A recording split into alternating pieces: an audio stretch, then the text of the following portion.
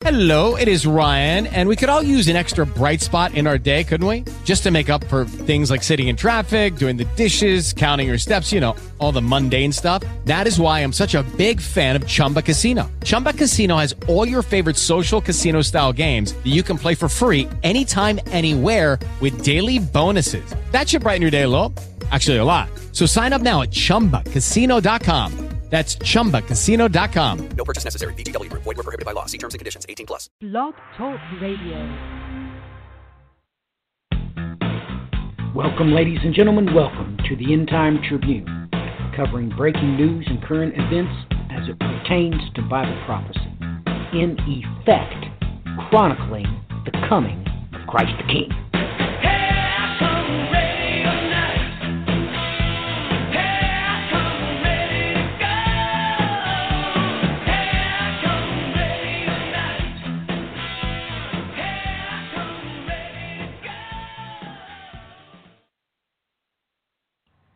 Welcome, ladies and gentlemen. Welcome to this week's edition of the End Time Tribune, this July 29th, 2017. Just this week, some alarm bells going off as it was released that all three major stock indices closed at record highs, but the Dow did so only because of the uplift in the markets due to moves in Boeing. Now, ladies and gentlemen, this is political corruption at its highest. We all know that it was released on Reuters during the Event Horizon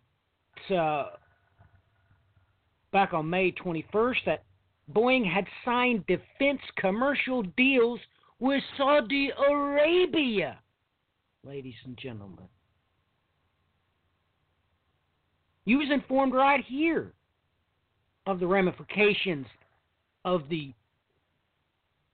military deals signed with the Saudis.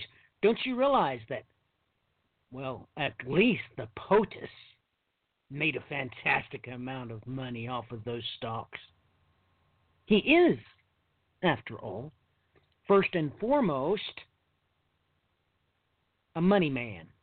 And I did a scan of the general news after I put these two articles together, and guess what I found?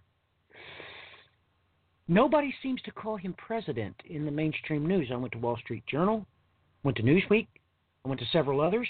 They were referring to him as Mr. Trump, not the president. Now, isn't that interesting?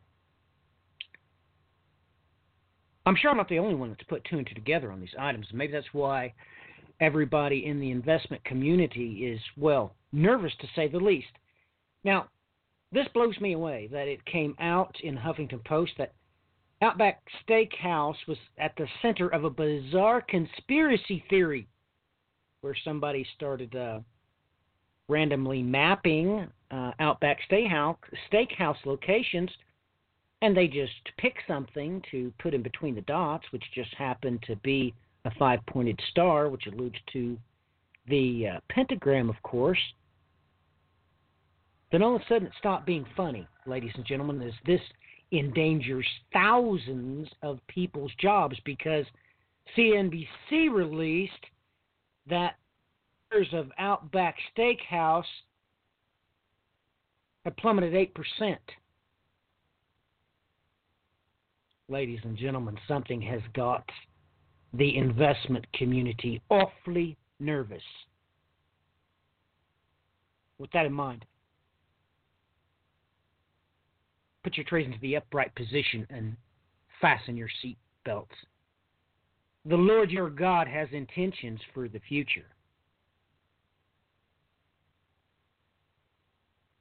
And that path that he has chosen to create is quite narrow indeed. Why, you gonna pull those pistols or whistle Dixie?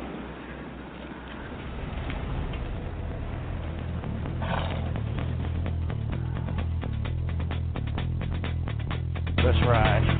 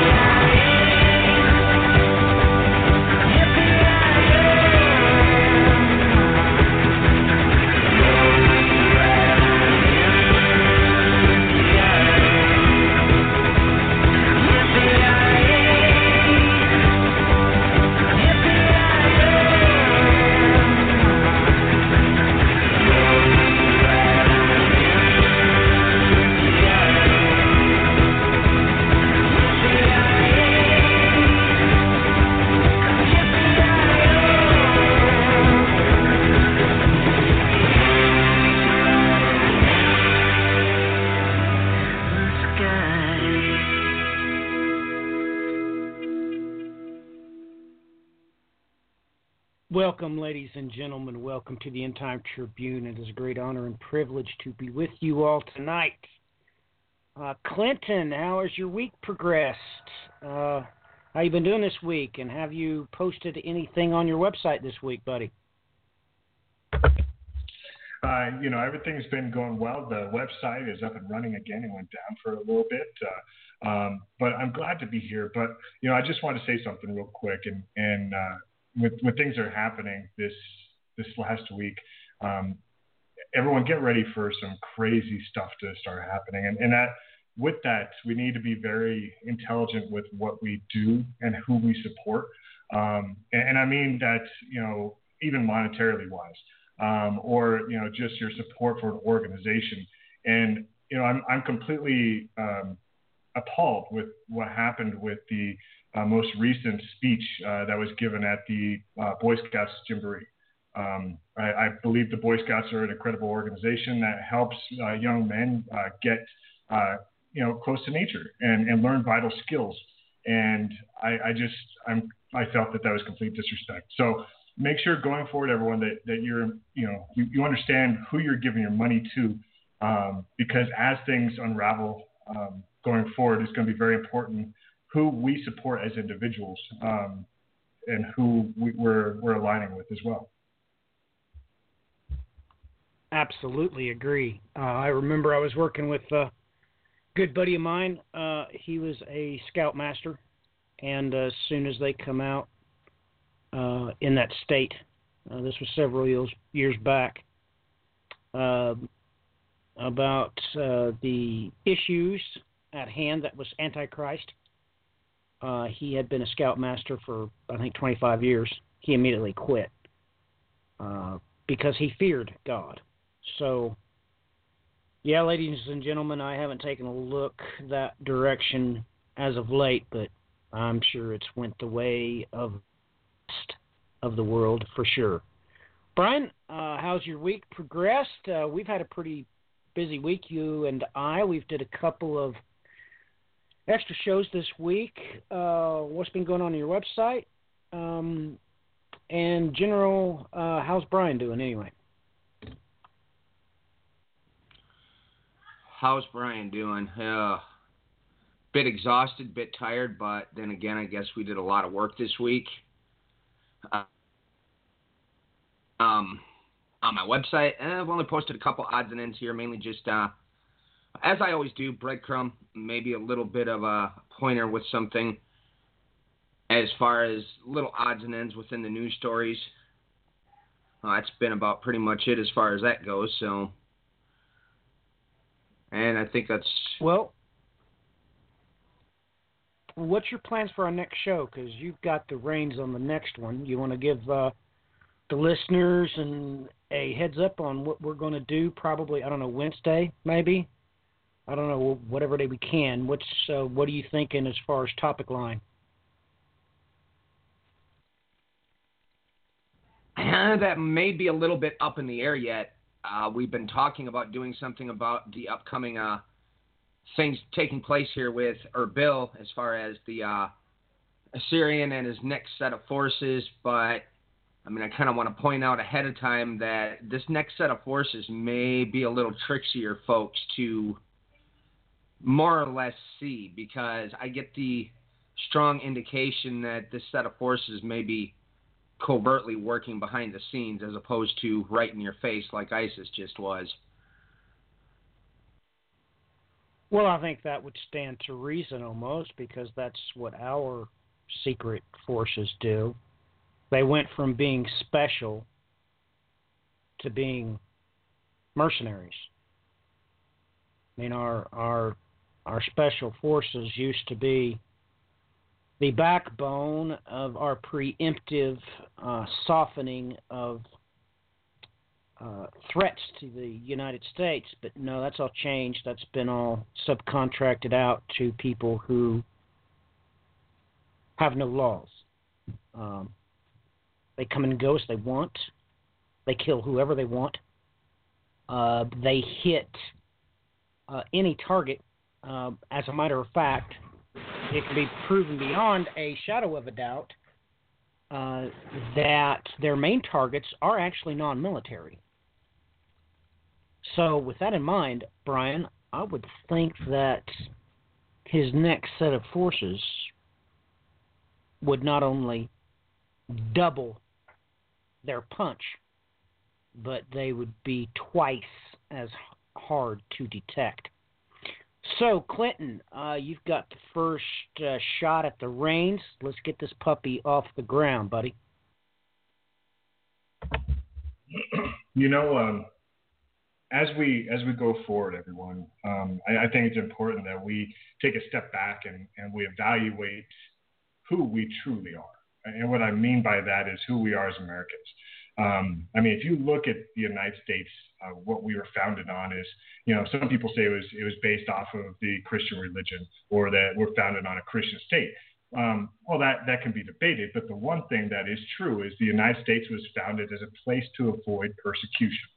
It was a place that people from all over the world left their homeland and came to the United States for freedom, you know, to get away from, you know, being hunted down or killed or taxation without representation or whatever it may be. You know, the United States was the beacon of hope. And that was, you know, why we received the Statue of Liberty from France and why we have grown to the superpower that we are today. Because we as Americans held that true. I mean, you can see that through, you know, the presidency, you know, all the way through. I mean, yes, certain presidents were better than others. And, you know, yes, they all made mistakes. But for the most part, the politicians were designed to be servants of the people and to be there for the people. When we have people in charge, leaders in charge, that no longer are supporting the people, then we have an issue. And what I mean is, if you have any population of Americans that is given liberties or rights or the opportunity to pursue a dream or whatever it is, and then you take that away, you're not giving what we were founded on. You're not giving that liberty. You're not being there for openness or acceptance of everyone. You're restricting. And yes, there's debates on why to do that, but that's not the important thing. The important thing is, if you live in the United States and you stand for what the United States is, it's based off of freedom for everyone. And if you are willing to sacrifice freedom for one sect of humanity, it only expands and grows from there. I mean, we can see that, you know, for instance, in Nazi Germany, the same thing happened there where, you know, first of all, it was one sect of humanity had their rights restricted, and then the next sect, and the next sect, and the next sect, to where ultimately everyone was affected. It's a strategy that's tried and true, and you can see that developing right now. So as these social issues expand and we see more and more rights being taken away, we need to realize that it's about all of us. It's not just about one group or who's being affected at that time. It's about all of us. And we need to get back to where the servants of the state see us as people and not as collateral damage. The unfortunate thing is when you have a businessman that's at the helm, layoffs and cost-effective measures are something that always happens. That's what you do. You go into a bad, you know, poorly structured business. You find where the needless expenses are. You eliminate those expenses to help the balance sheet. That's how a business is run, but that is not how a government is run. The government is designed to be there for the people, and it's not designed to necessarily be a profit-generating company. But if you have someone on the helm that sees it as a profit-generating company, you're going to have collateral damage. And the problem with the collateral damage is that is you and I. That is the people that are the collateral damage. And the loss of rights are one of those. You know, if it's, well, we're going to start deporting this population, or we're going to start deporting that population, or we're going to make sure this population can't vote, or this population can't be in the military. That's just the beginning. And that's where it expands from there. And part of the reason that I'm going into this is the Senate and Congress hasn't been able to do anything whatsoever but they all of a sudden were able to come together almost in a unanimous way.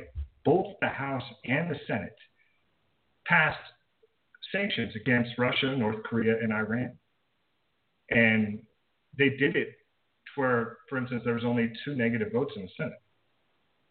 They haven't been able to agree on anything, but they agree upon this. And they do it in a point to where both the Senate and the House made it to where the president cannot veto. The president has to sign this bill. Well, the problem, so for instance, like the Senate passed by a majority of 97 to 2. The House passed it by a majority of 419 to 3. How is it all of a sudden these 2 legislative branches were able to come together and actually agree upon something that is as detrimental to countries? Now as an American, you're like, okay, well, we don't like North Korea, we don't like Iran, and we don't like Russia. This is great news. This is awesome. We should do this. And what does it do? We can see that with Iran, it threatens the whole nuclear deal. According to the investigators and what recently we looked into is Iran has upheld the side of the bargain for the nuclear deal. They have not done anything against it. But we're about ready to break it. We see that from a Russia standpoint, Russia is planning on doing retaliation against the United States because of the sanctions. But also the European Union. Europe is looking to do retaliation against the United States because they're saying that what these sanctions are going to do against Russia are going to so negatively impact Europe that Europe is going to have to do something in retaliation to the United States. It says, this is from The Intercept. It says a memo obtained from Brussels by the Financial Times said the EU should stand ready to act within days if the bill was adapted within EU concern without the EU concern taken into account. So basically, it's already passed the Senate, already passed the House. The president already said he's going to sign it, and the EU said that within days we're going to see retaliation measures against them. The French foreign minister came out and said these sanctions appear to violate international law, and that the European Union would have to respond due to the impact on its firms. It just goes on and on. Germany came out and said that these new sanctions against Russia may have a negative impact on Europe's energy security and hurt the German economy, adding that they appear to be in American firms' favor. So basically, the sanctions are put together to impact American businesses in a positive way at the sacrifice of European businesses. German Prime Minister, or the Foreign Minister spokesman, Martin Schäfer, went on and says, in our opinion, it is not in the Americans' right to judge or stipulate which way European companies may engage in cooperation with any third parties, particularly with Russia energy companies. So here it is. We're going into a trade war. If Donald Trump, President of the United States, does not sign this bill, he vetoes it, it's not vetoable according to the statutes of Congress. So he technically can't. So he has to. So that means we're going into a trade war with Russia, trade war with Europe, trade war with Iran and North Korea and whoever else may be involved. If he vetoes it, then they go after him and say he's involved with Russia, in cahoots with Russia, and that's why he vetoed it. So either way, it's on. This economic crisis that we're about ready to experience, we're going to see it heightened because this is just going to make global trade come to a standstill. Now, I came across an interview from Max Kaiser, and I've listened to him for years, and he tends to be fairly on with what he says. But this is a quote from him. Germany is not going to go along with American sanctions, quite obviously. They are just pushing Germany into the arms of Russia. Then you've got enormous access of power to Germany, Russia, and China, and they're going to get out of the U.S. dollar. So then gasoline in America suddenly goes to $10, $11, $12 a gallon. How is this going to help the American economy if the U.S. dollar loses its position as the reserve currency? that's not out of reason what he just said. Germany's very upset. We've already pushed ourselves away from the European Union. We've already aligned ourselves with the UK and trying to help them with Brexit, but not really helping them Brexit. We're more isolating ourselves. And now we're pushing Germany directly in the hands of Russia, China, and the access that we don't want to have. So how is this beneficial to us? Well, we're going to restructure everything so that way, we make everything better for America. Well, not necessarily. And the reason I say that is, well, we know that the dollar's on its way out, and it's a mathematical certainty it's on its way out. And so what are they going to replace it with? Well, we've been talking about this universal income for quite a while, and it came out today, I think it was, that India is seriously considering going to a universal income. And why put the universal income in place? And we talked about this a little bit on the special broadcast on Monday about this company, this IT company up in Wisconsin that is starting to implement computer chips. Now, why is that important? Well, when you throw in the banking sector, you throw in business, and you throw in this universal income and the refugee crisis, it starts to make sense. And the reason I say this, I came across an article from Fortune magazine, and the title of it is Microsoft and Accenture Unveil Global ID System for Refugees. I just want to spend a little bit of time just going through this article. Americans can show all sorts of documents, such as social security cards and diplomas, to show who they are. But for those countries torn apart by war or political chaos, it is much harder to prove their identity. That's why a new software tool unveiled on Monday at the United Nations is a big deal. It will let millions of refugees and others without documents wipe out a phone and other device to quickly show who they are and where they came from. The tool, developed in part by Microsoft and Accenture, combines biometric data like a fingerprint or an iris scan and a new form of record-keeping technology known as blockchain to create a permanent identity.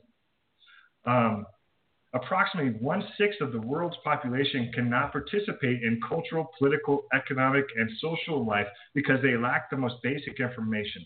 Documented proof of their existence, established identity, is critical to accessing a wide range of activities, including education, healthcare, voting, banking, mobile communications, housing, and family and healthcare benefits, Accenture explained in the news release. The company has been working on a new system since last year and unveiled the prototype at the summit in New York called the United Nations ID 2020. If you guys haven't looked into that, I recommend you check it out. Here's a picture, and it goes on and shows that. Digital ID is a basic human right, says David Trent, the managing director at Accenture. He likens the new ID technology to the internet naming system that's given a unique address to every given website. The new ID system is basically promising because of blockchain technology, which provides critical privacy features and allies obvious concerns with the system being abused by all known global governments. Blockchain is a tamper-proof ledger system run across multiple computer systems. Once a certain number of computers can form a given piece of information, such as financial transactions, or in this case, an identification tool, the fact is recorded as a permanent record in the chain. In the case of a new global ID system, it works by storing personal information in such a way that the person who owns it is the only one that owns, or the only owns who grants the access to it. So basically, the person that owns it has access to it. Other entities, such as the organization or a school, can share relevant records tied to the person and write it in the blockchain, but the person controls who else sees it. So you only give permission to who you want to. They go on to explain, that this is, it just goes on and says, the cryptology helps ensure that the organizations who access a person's ID records can only do so for purpose of authentication, confirming that they are who they say they are and not for tracking them or getting access to their data. Microsoft's main contribution to the project is applying computerized infrastructure through its Azure cloud service. The company also works closely with Enterprise Ethereum Alliance, an open source software group that develops blockchain standards. If you guys haven't looked into Ethereum, Ethereum is one of these new cryptocurrencies, kind of like Bitcoin, but Ethereum seems to be the one of choice that's kind of rising and is tied to this ID system. So that's the one to look into if you guys haven't seen. It ends with Accenture, which causes waves last year by proposing a system to edit blockchains, predicted the ID system will be in use soon, but as of yet hasn't identified the target for its adoption. So basically, they're already moving towards a biometric blockchain technology that monitors and tracks every human being, and you're given an ID number that is only your ID number, that everything you do is going to be stored. If you're a refugee, just the refugees, not all of us. They wouldn't do that. But that's how it starts. It starts with where there's a need, and then it expands to everyone. So there may be disapproving views on if this technology is the mark of the beast or something like that. But the fact of the matter is, it's very invasive, and it's moving the world into a global society to where everything is tracked, everything is being watched. The last two little articles I want to spend a little bit of time talking about is we see all the violence that's growing on the Temple Mount and between Israel and the Arab world, and how it just keeps spreading and growing and growing. And it's, there's reports where, the leader of Turkey is telling the Arab world to rush to, the mosque that's located at the Temple Mount, that it's under attack, and they need to show their support and have everyone go to the Temple Mount. And the Jews are saying the same thing. The Temple Mount is under attack. All Jews need to come to the Temple Mount, and protect it. Well, this is only going to escalate the issue. And with the United States now calling out Iran, and Israel already not very happy with Iran being in Syria, this is just going to escalate everything. So it makes it to where there's more of an emphasis on this peace treaty that has been prophesied about, peace between Israel and the Arab world. And Al Jazeera came out with an interesting possibility. And they, I guess it's been around for years, but it's the first that I've heard of it, where actually allowing the Sinai Peninsula to be a country for the Palestinians. And part of the reason that this is a huge push is because of the condition of Gaza.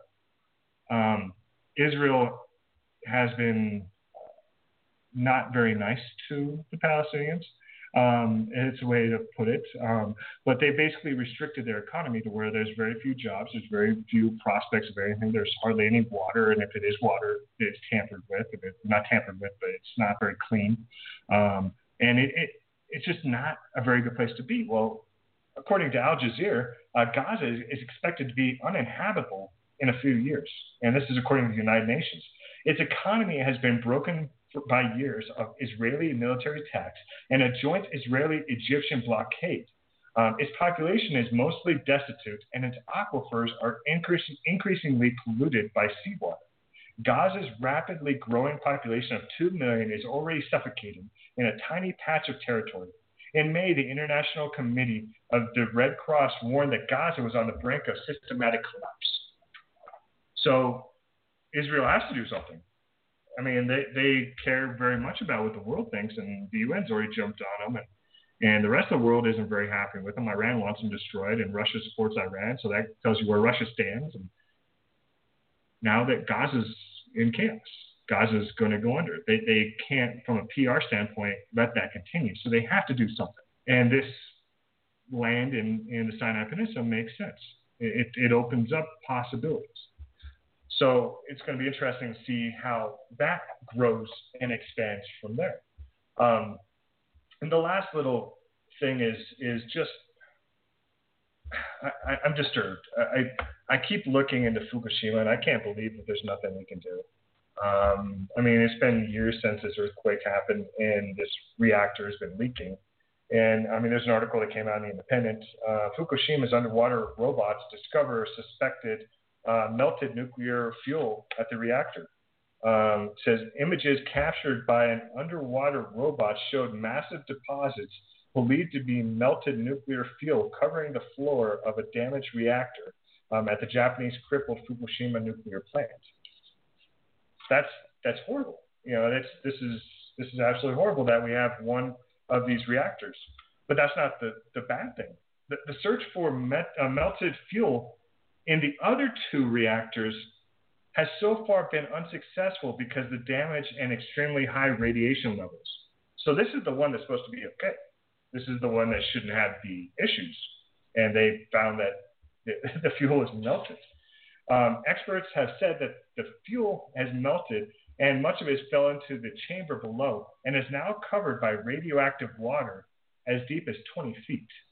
So, I mean, they can't even get down into the water to remove this because of the water is so radioactive. And this is in the reactor that's the good one. The other two, they can't even get inside there because of melted robots.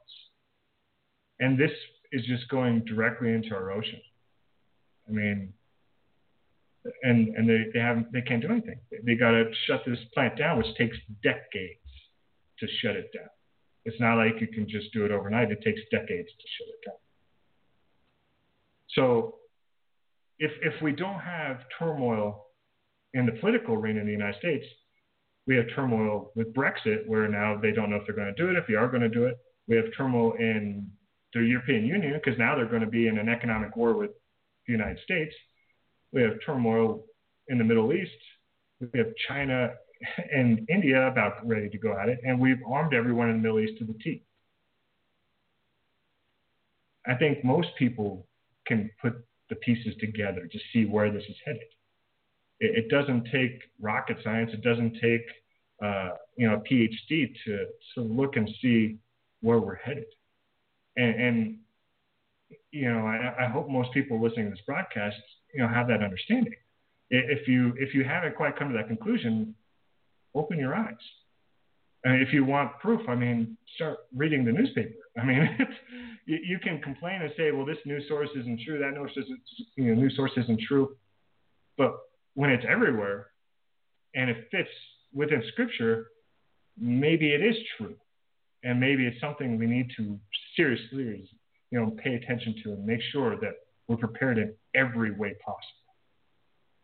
Well, I'll hand it back over to you, Matthew.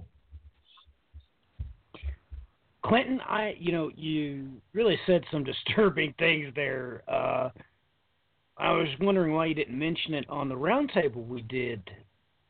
So this new metric ID from NATO that since our show on Monday, I think? Yeah, I saw it today. It came out on the 20th. Well, no, I missed it. It's back on June 20th that this came out. So this is something they've been moving on for quite a while. Well, you're saying that they have coupled it with blockchain technology. Yes. Ladies and gentlemen, don't you understand what is being said? Here, everything he said was disturbing to me. Let me get this right. Clinton basically said that, first off, this bill in the Senate is completely illegal. You cannot write into any law that the executive branch of government cannot veto it. I don't know what planet the American people was born on, but we have three branches of government for extreme reasons. But to make it worse, Clinton says that if he vetoes it, it ain't good. If he doesn't veto it, it ain't good. This is a catch-22 scenario because it's pretty obvious that the world economy has the individual nations running around fighting over scraps. The verbiage that Clinton used, but that's what at least the emotional side of Matthew caught.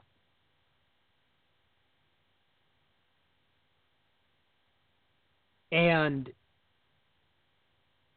you want to take and kick a can of nitroglycerin. Ladies and gentlemen,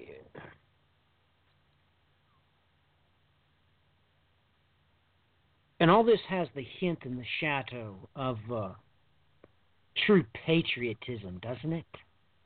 Ah, yes. Of course, every patriotic American would want to hose the German economy, right? I mean, everybody knows that the Christians in Ireland, well, they're a subspecies of Christians. It's the American Christians that are the apex predator. Are we not?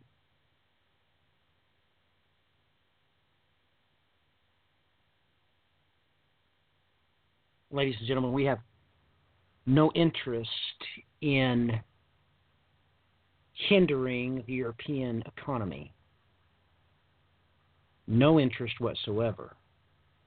But since how the entire global economy is in shambles, we've all begun to fight over scraps, haven't we?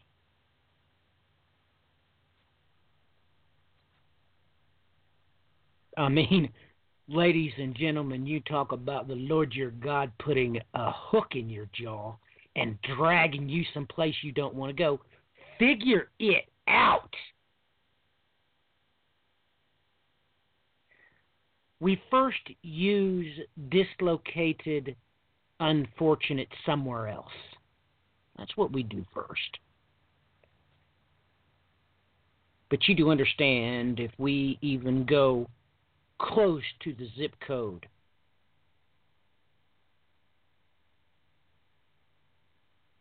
of the hobos, well, ladies and gentlemen, I just told you not too long ago about Grandpa being a hobo, and he got word back that his wife has died, so he come back, and at the funeral, the banker showed up and confiscated his house. You don't see where I'm going with this? You use the pretext by someone else's unfortunates. And then it will come to you. I mean, if you don't see this coming, if you don't see the states beginning to fight one with another, oh my goodness, you are short-sighted indeed.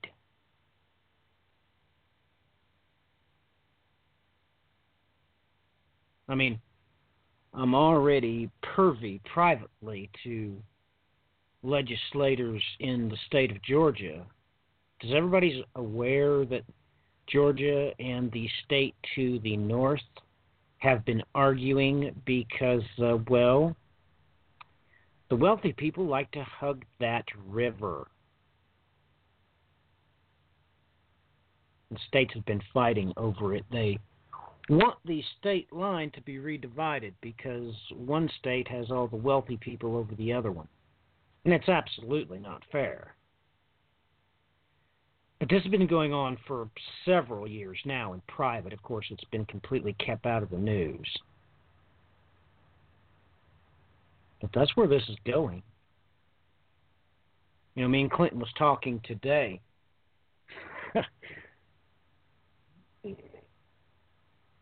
There's signs all over the place, and you know what? I'm just going to be honest with you. I don't think the Black Friday after Thanksgiving sale is going to even create a blip on the financial radar this year. This is what I see happening. As Clinton and I had a private conversation today for 15 or 20 minutes, this is what my gut told me. That first, what I just referred to is going to happen.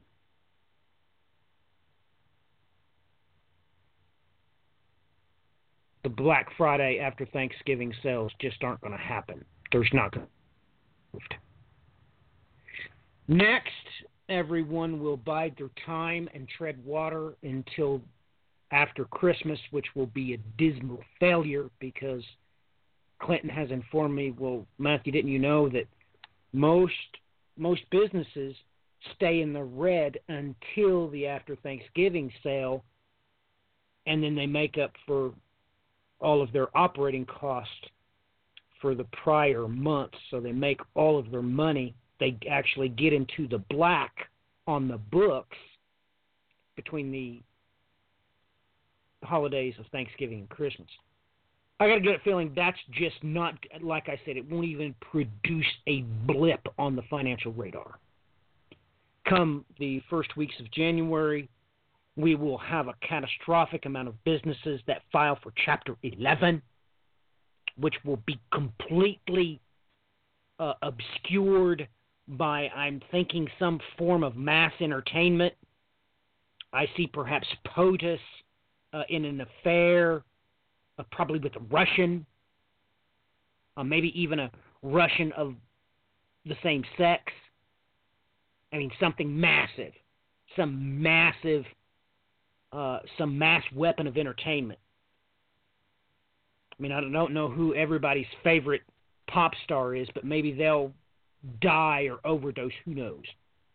At any rate, this will cause a catastrophic offset in commercial real estate, as those businesses that have closed will cease to pay the rent on their business properties. This will produce a catastrophic collapse in the commercial real estate, and from there, the sun will continue by the very hour to get further and further and further away from the financial sunset that we would have all just finished watching. That's what my gut tells me now. All of you know that I did not study finances. I'm just telling you that's what my gut says. And it seems like to me we're all being led down to a place of perfect opportunity for global chaos.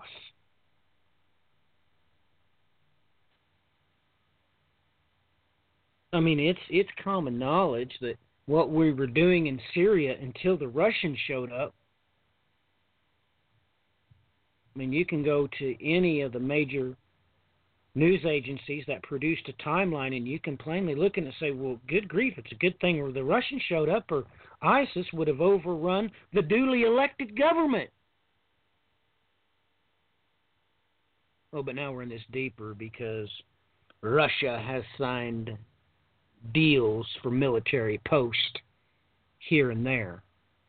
And, you know, let me say that. I am very thankful for the Syrian Christians that the Russians showed up. I mean, if you don't like that, you need to go study why I said it, because I'm telling you the truth.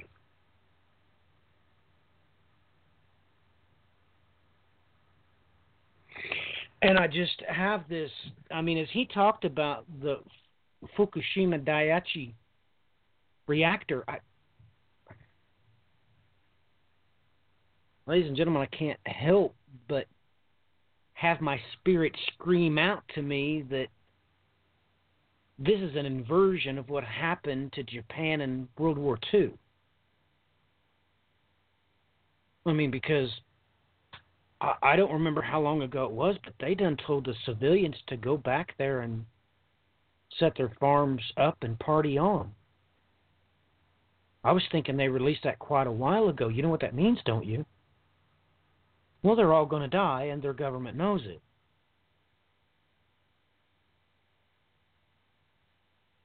But, ladies and gentlemen, what about truckers? Let's talk about truckers. Truckers have it pretty good because at the end of the day, they can always go to Sodom or Gomorrah and get jobs, and they all know it. All of them know it. You're guaranteed a trucker job in New York City. You're guaranteed a trucker job in Chicago if you are on the precipice of starvation. You can always go to L.A. and drive a semi. Everybody knows this. That's why those major metropolitan areas always recruit from everywhere else. There are no truck drivers in New York that was born in New York because nobody is really that desperate. My brother-in-law told me that when he went there one time, he was just amazed because a pickup truck had welded on a dock out over the hood. And he was driving down the road 65 miles an hour, and they watched the guys jump out, take out bolt cutters, whack off the chain on the back of the set. And they're going down the road. This is happening at 65 miles an hour. And then they create a chain, one on the end, one in the middle of the hood, one on top of the cab. They had rails welded up the whole 9 yards. They were actually hooked up to it with security harnesses as they throwed, I think he said it was computers or maybe TVs. It was some kind of electronics. And they emptied out the truck as it's driving down the road. The poor semi-driver didn't even know it. In broad daylight. This is broad daylight. So, ladies and gentlemen, that's why all the trucking companies will recruit from outside of Sodom and Gomorrah to get the people to come in there. And if you read up on it, they only last at most 2 months. Because you can't. Normal people won't do that. Like I said, what about the truckers? What about when all of a sudden you have to have an ID to cross state borders? The first ones that will have to get these IDs, those involved in the transportation industry. So the truck drivers, the train engineers, airplane pilots. You see where I'm going with this, don't you? And at that point, if it's not common sense to you to realize that at that point the federal government can regulate what states receive what, you really are daft. Because that's what we're really talking about, isn't it? Once you do that to the drivers, you'll be able to 100% control which state gets, apples. How about penicillin? The curtain will fall. Don't you realize that? Look, Clinton has already told us before that, I can't remember concerning what topic, but basically he was saying that if the states didn't do what the feds wanted, they would just cut their funding to, the public schools or whatever. I can't remember the direct reference he gave to us, but that's where it's going. And now this is all tied in with the blockchain. Oh my goodness, this is a revolution waiting to happen. It's not funny, is it? No, it's not. It's rather quite chilling, everything that Clinton said. And I do appreciate the sense of patriotism going around.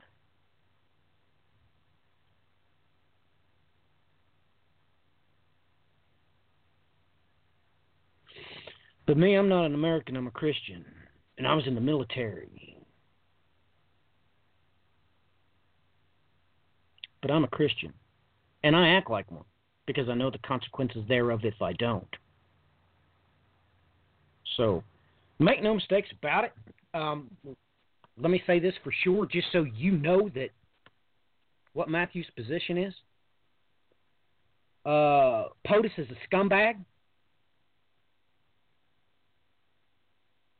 He has on multiple occasions proven publicly to inhibit a spirit of Antichrist. Okay? Just so you know.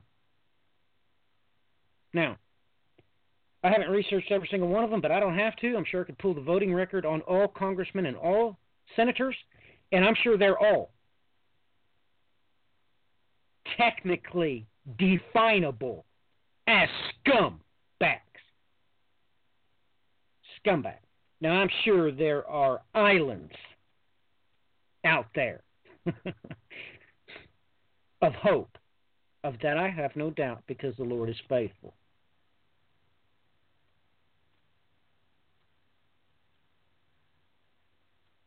But I'm sure those don't have too many affiliations with their parties only when it is necessary. Because both the Republican Party and the Democratic Party, well, you need to look at the voting records, because they're all pretty much Republicrats. There is no party system. They're just two sides of the anchor that's lodged in the bottom of this sinking ship called the United States of America. No, really. By the way, man, my sister and my brother-in-law, by the way, my brother-in-law was Special Forces stationed at Fort Knox. If you actually think that the exact same amount of gold is in there that was there back in the 50s, you're daft. No, really, you're daft. Yeah, multiple times I went and stayed with my sister and my brother-in-law for vacation during the summers. Multiple times. And believe me, my brother-in-law knew all about it.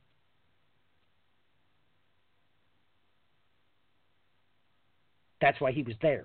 I mean, with that in mind, ladies and gentlemen, I know all of you have great big hopes in this, Revelation 12 sign coming up in September. But I bet everything I said on last night's broadcast is going to come true. Oh, you'll know the gig is up come about November 22nd. By the way, that reminds me of something. Isn't that about the time that the sun enters the sign of the restrainer? I don't know. I could be wrong, I guess. Tonight, we begin an excursion into the book of Job. Ah, yes, pure prophecy. I hope that you do enjoy. We will be playing this as our breaks over the next several weeks until we get through it. It reminds me of a phrase in the Bible. Well, a couple of them anyway. We'll be back in exactly 10 minutes.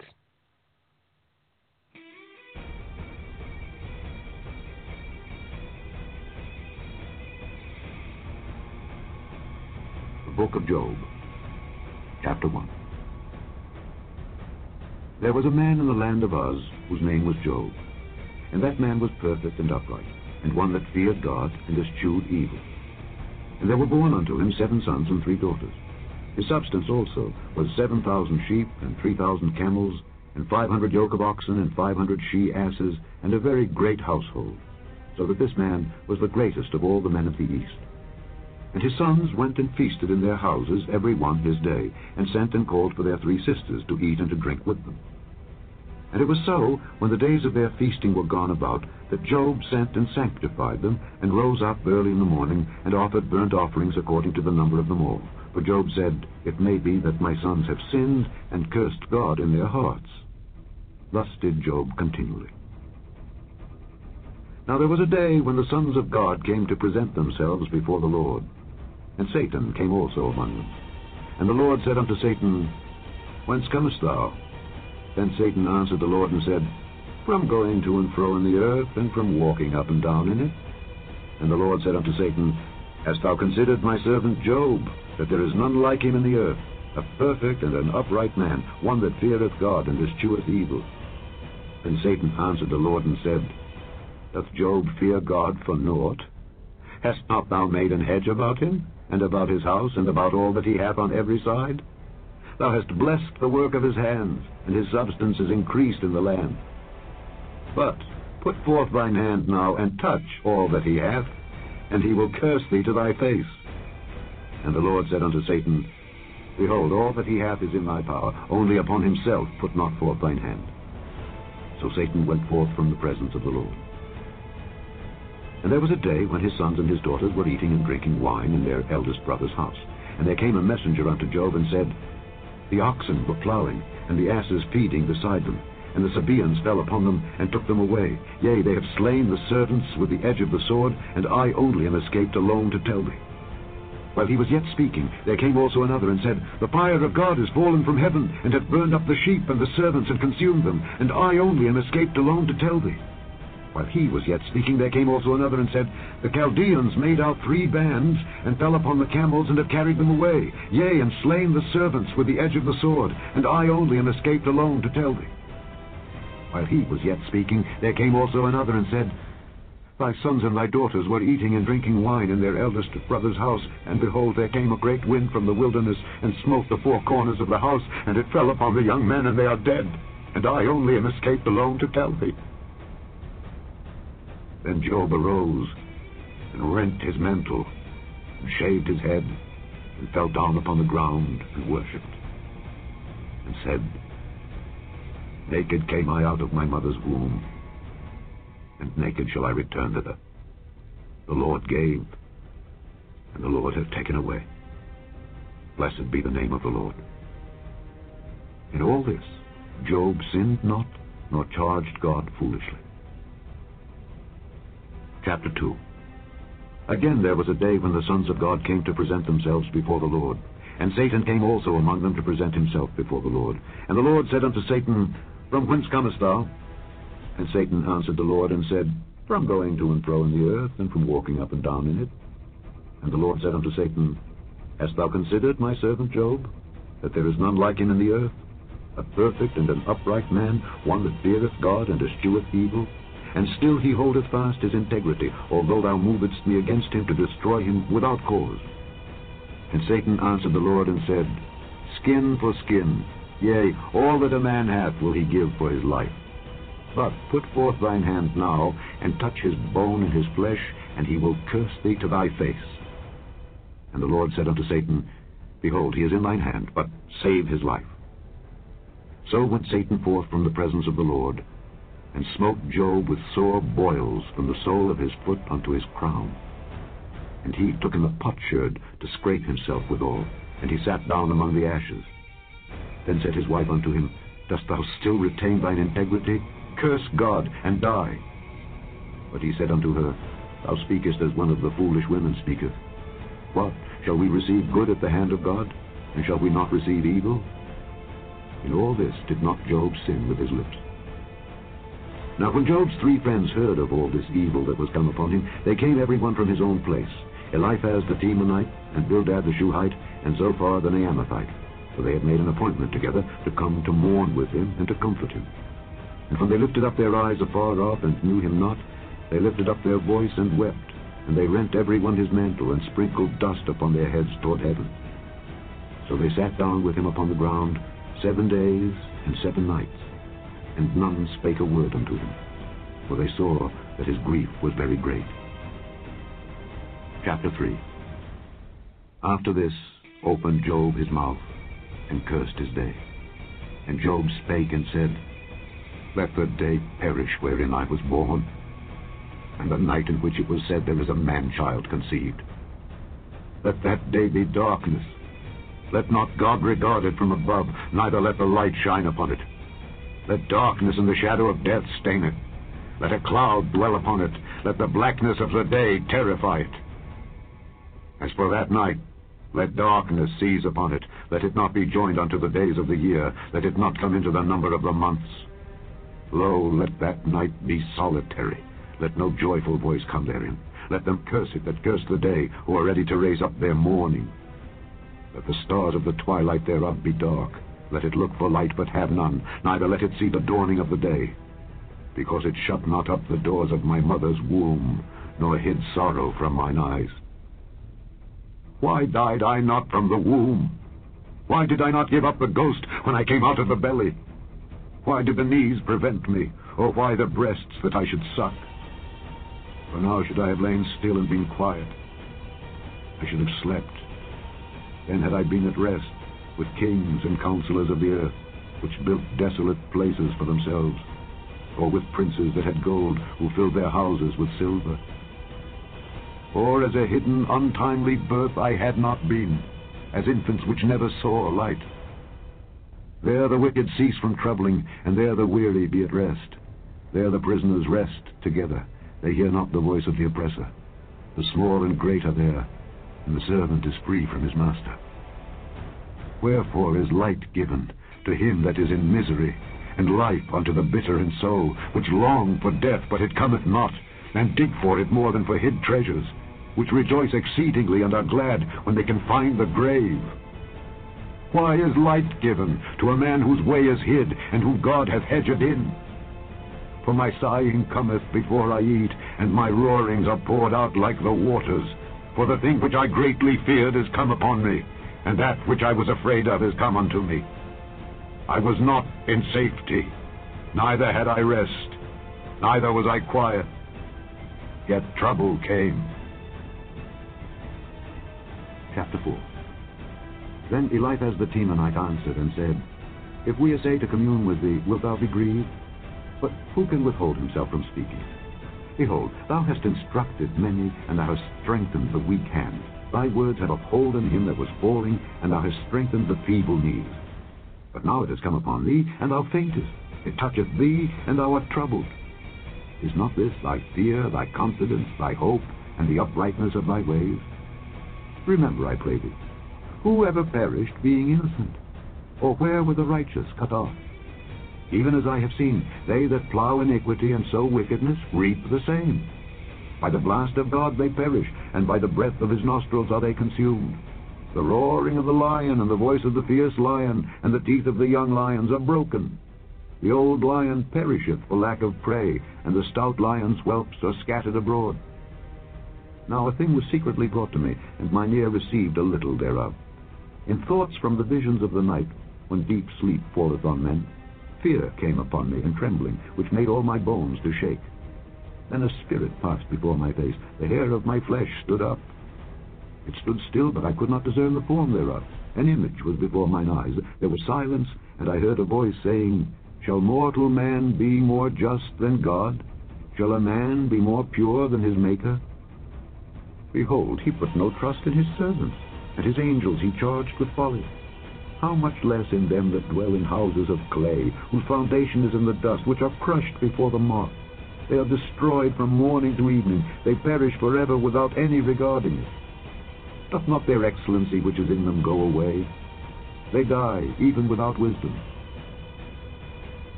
Ah, yes. I do enjoy Job. I hope everybody caught it. Because, yes, it's usually the first questions I get whenever I read this out loud in the classroom, and it amazes me how nobody realizes it until they listen to it. Yes, ladies and gentlemen, let's try the Septuagint version. It says in Job chapter 1 that he was great among the people of the East. Yes, ladies and gentlemen, yes. It is absolutely true. That is the same exact word, anatolon, in the genitive plural and feminine case. That's in Matthew chapter 2, verse 1. The exact case and form. After the birth of Jesus at Bethlehem of Judea, in the days of Herod the king, behold, there came Magi from the east. Yeah, that same word, same thing. And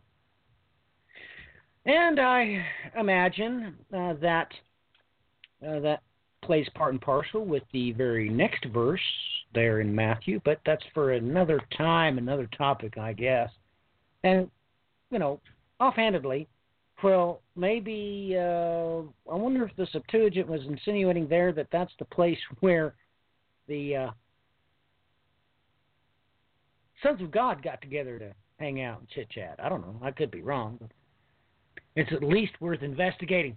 Brian, it is your turn to get into the saddle. Please do so quickly before I ramble too much on and reveal too much about Anatolon, shall we say. By the way, the normal case for that is Anatolia. So just so you'll know that. But that's for a different topic.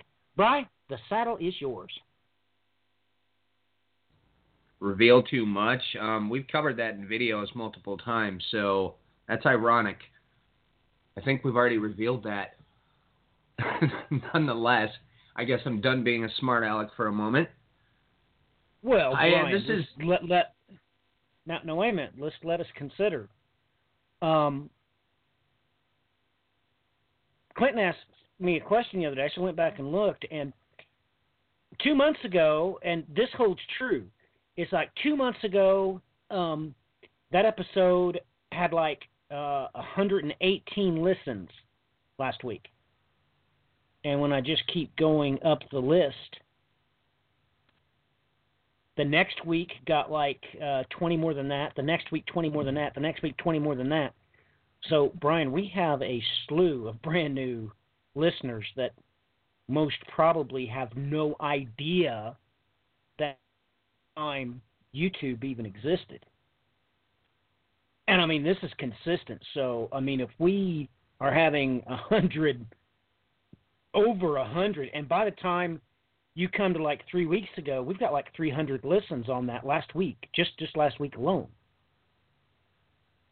So it was just a trip looking as my eyes panned up the column. I was like, oh my goodness. So you realize what that means, Brian. We've got quite a lot of listeners that don't know that we have covered that.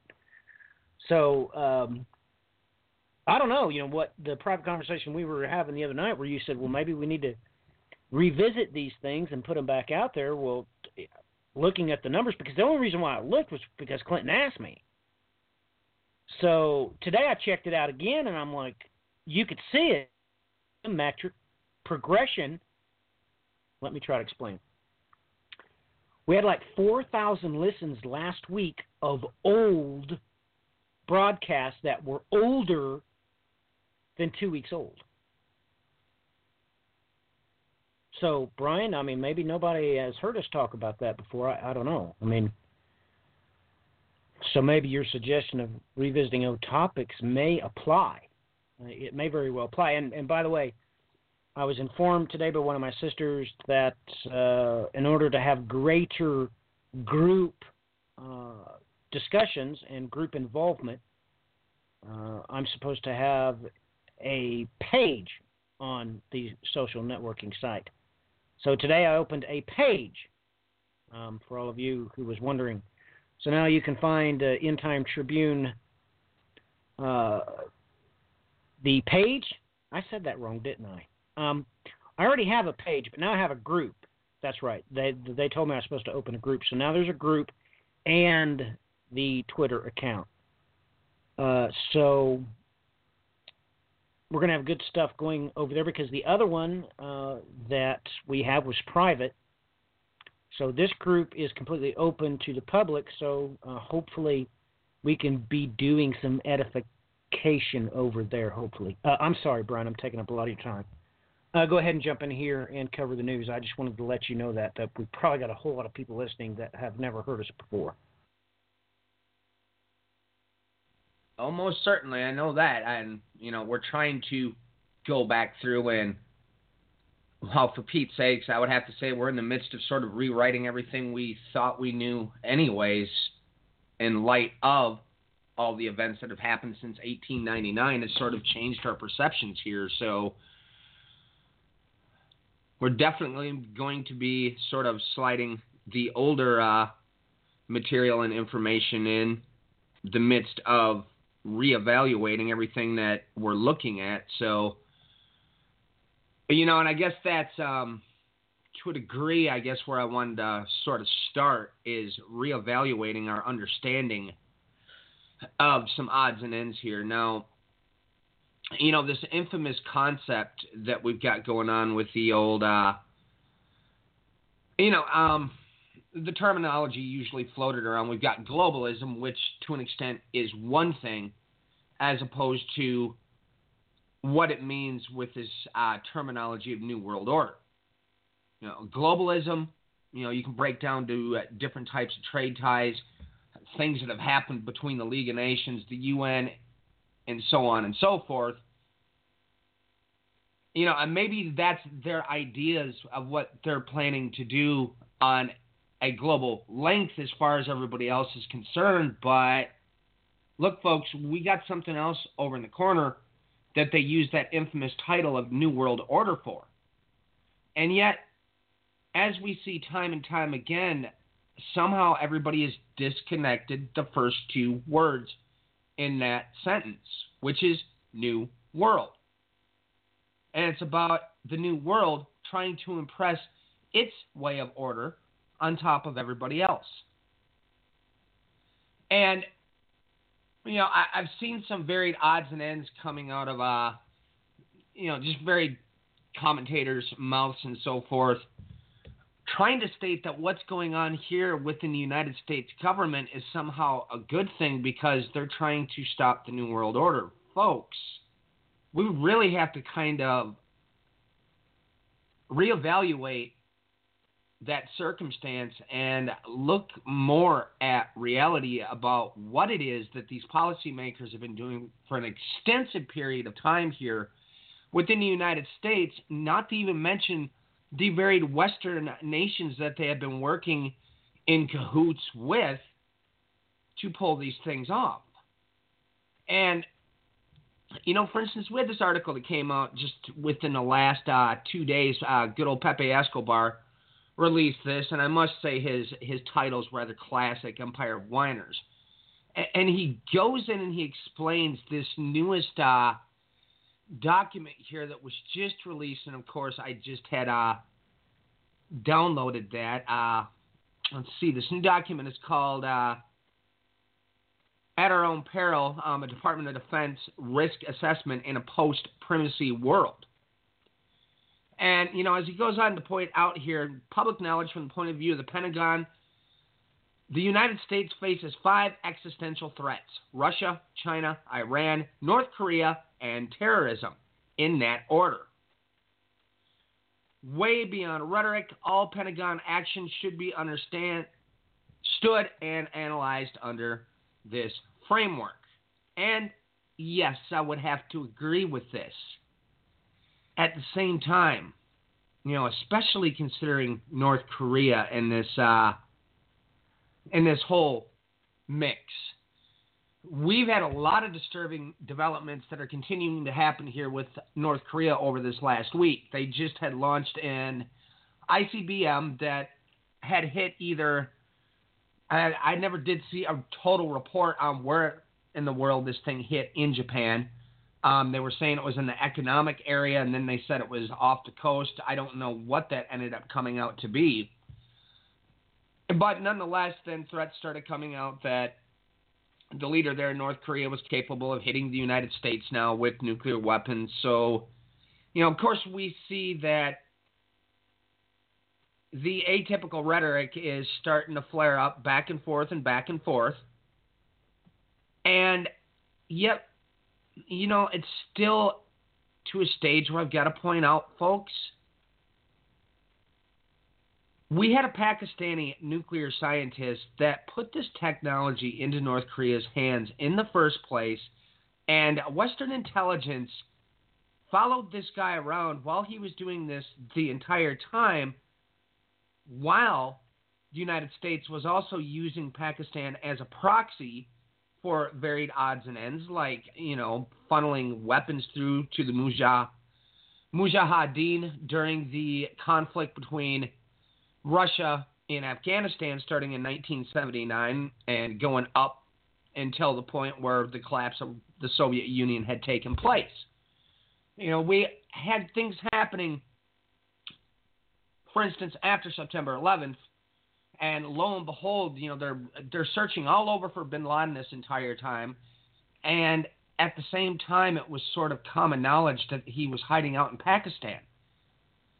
So the West had purposely put in this bubble over Pakistan, who then on top of it was allowed to intentionally go out there and create this infamous threat that we're now dealing with here in North Korea. I don't know if I can express this enough, because when you understand the two infamous policymakers that they just love to play with those same policies over and over again, Mr. Brzezinski and good old Henry Kissinger. Okay, you're back to Brzezinski's idea is that if we control Central Asia, then we control the world. Where we have on the flip side between Kissinger and even going back into the whole World War I concepts that had come about after the Balfour Agreement, Sykes-Picot, Red Line Agreement, and on down the line. Well, on top of it, we can control the world if we keep the Middle East in flames. And, you know, the perfect example of this is when they put the newest regime into Iran in power with the Ayatollah Khomeini, the Islamic Revolutionary Guard, so on and so forth. And they knew that they could stoke these fires, especially at that point in time, for instance, against Russia, because they knew that the religious elements within the Islamic world were not going to tolerate communism. So they flared these tensions up and used these groups to fight against the communist threat. You know, they sort of intentionally used religious elements, set up radical elements in other places, like, you know, we've spoken about Ibn Saud and what was done between the Philby brothers, the Dulles brothers, and how they intentionally put in a radical group in control in those areas. And we keep seeing this same kind of nonsense where we catch these Western nations, they've been behind the scenes, they funnel arms to these people, they're doing little intelligence operations mixed back and forth between the different Western nations, stirring up trouble, giving them money behind the scenes, doing the same old nonsense. And this is where we come back around to square one now when we go back to Kissinger's little tactic in the Middle East. Okay, they know now that they have this rift between the Shias and the Sunnis. And what do we have going on between Iraq and Syria to make matters even worse? Because we've got the Shiite elements obviously had helped the Western-backed coalitions deal with ISIS inside of Mosul, but, you know, of course, they want to turn around and stab them in the back now. And we still have the same thing being set up in Syria as we speak, where we have these, once again, the Shiite elements that of people that are grouped with Iran setting up bases of operation in there aligned with the Assad regime. And then we have the other flip side, Russia, China, North Korea, Central Asia. Has anybody stopped to even consider for a moment that, as I stated, it's in broad daylight. You can look into this Pakistani nuclear scientist. You can look into even some of the very documentaries out there you can find on it. One of the main intelligence operatives was ticked off because he's going, we know this guy is walking around handing out nuclear secrets. Then they go and fire me because I'm actually reporting on it, and they continue to allow it to happen. Hasn't anybody put two and two together that this threat with North Korea has intentionally been created to, I don't know. I mean, what happens if America actually attacks North Korea?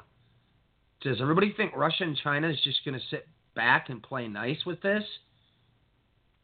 Because that doesn't really make sense. You've got North Korea's bordering on both of them. That gives them wide access, a wide open access door right into Central Asia. This threat alone would cause one front in this war, while at the same time they throw sanctions on Russia, sanctions on Iran, and sanctions on North Korea.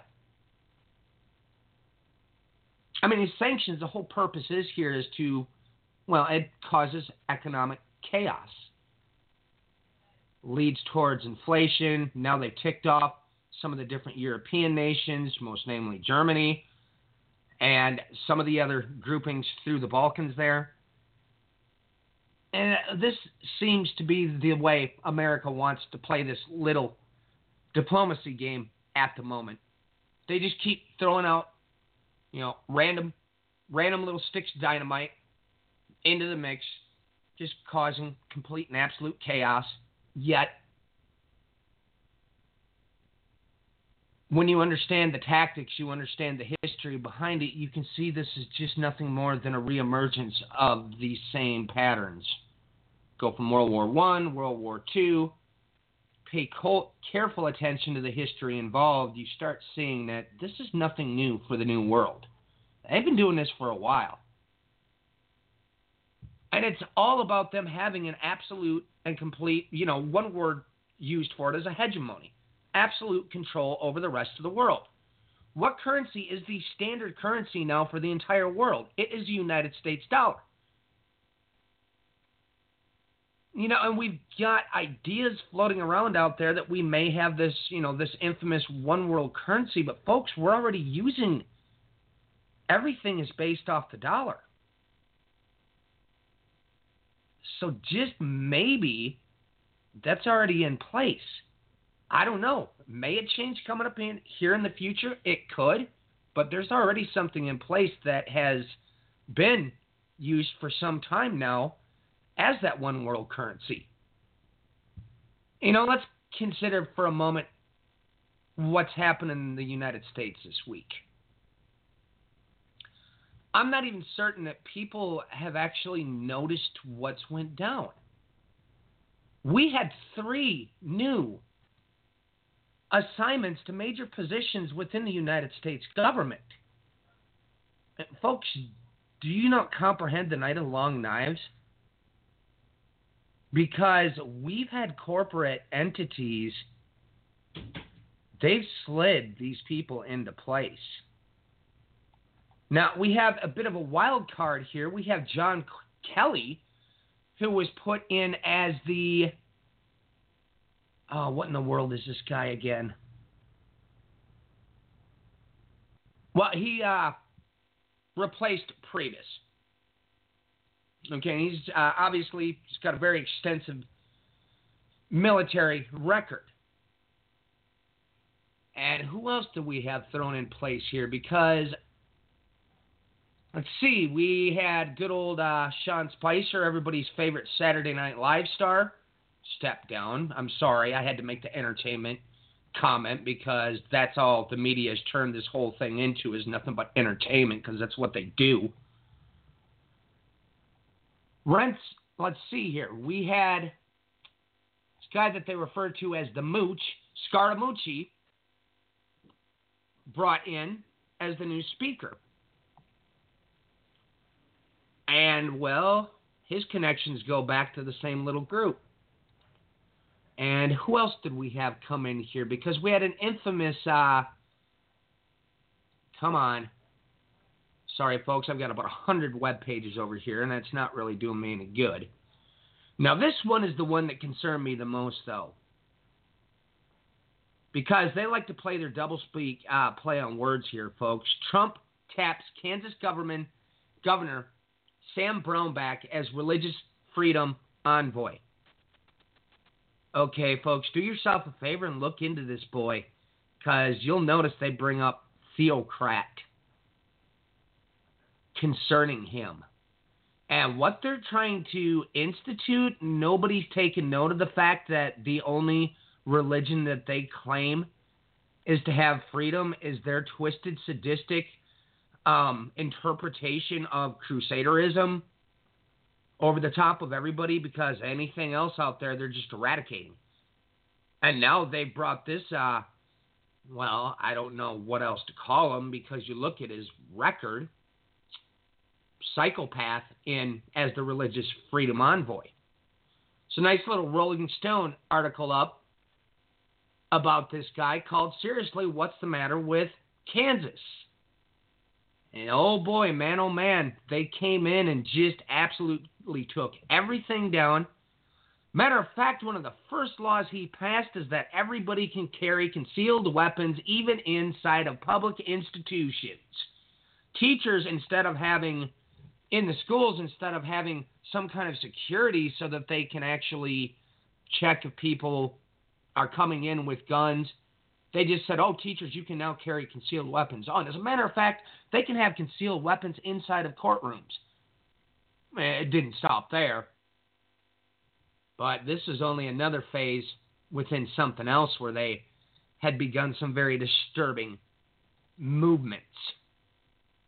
Because we keep seeing politician after politician being thrown into place that's bought and paid for by these infamous Koch brothers, who they got their money through their father for giving the refining technology first to the Bolsheviks. He raked in a whole bunch of money. Then he turned around and gave that same refining technology right to Hitler, and they made a boatload of money through that. And now these boys are in the background pretty much taking over the government in broad daylight if people are paying attention. Yet nobody does a thing. And how did they get to pull this off? We had come into place, we had a law that was passed. Let me see, it was decided on January 21st of 2010. Citizens United versus Federal Election Commission. And what this essentially allowed was that they said, well, corporations have the same right as citizens. Therefore, they can put as much money and buy out candidates as much as they want and get away with it.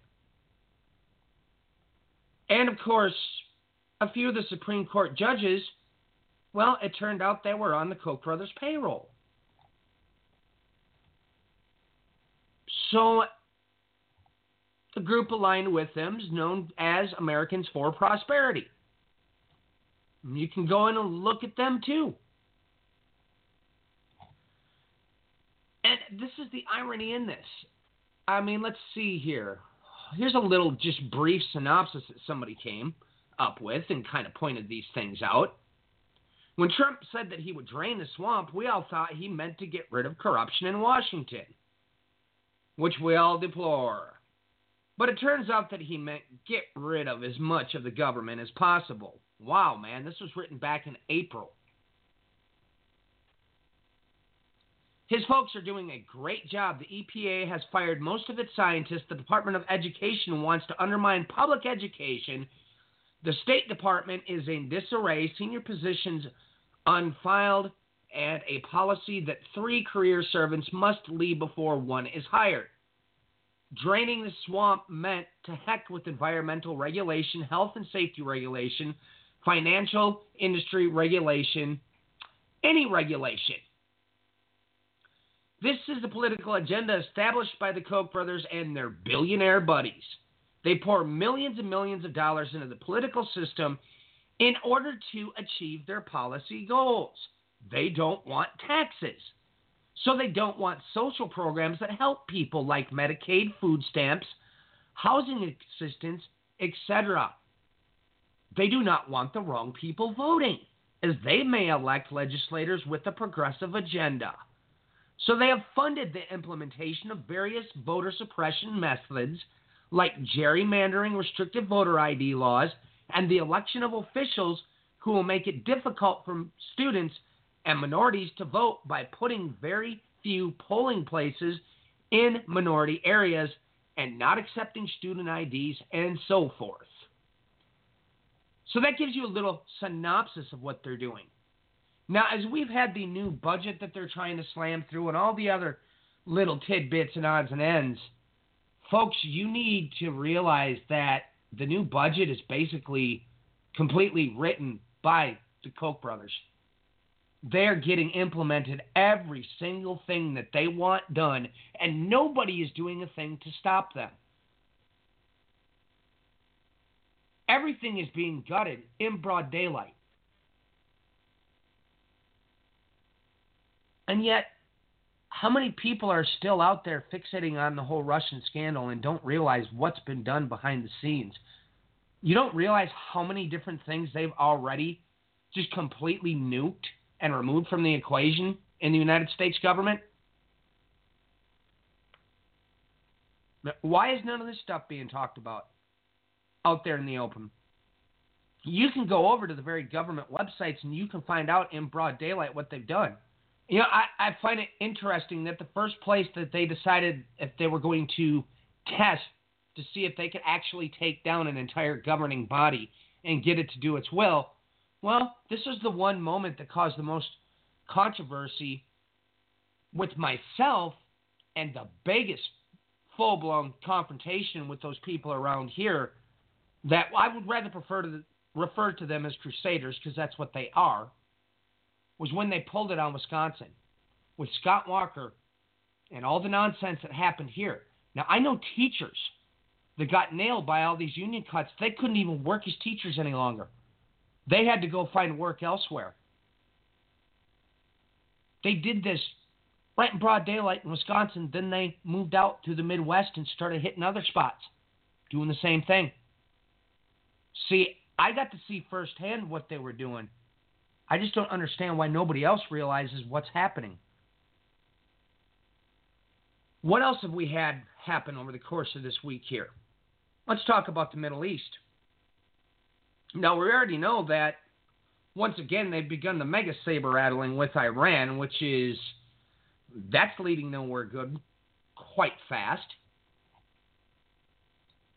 Temple Mount. Well, they at least were able to get the magnetometers removed. But about 2-3 days ago, came out in Israeli national news that they had to surround the entirety of Jerusalem with security forces because they already knew that massive riots were coming. And guess what? Those riots happened. There's still continuing reports that were coming out last night as to all the massive events that had been breaking out.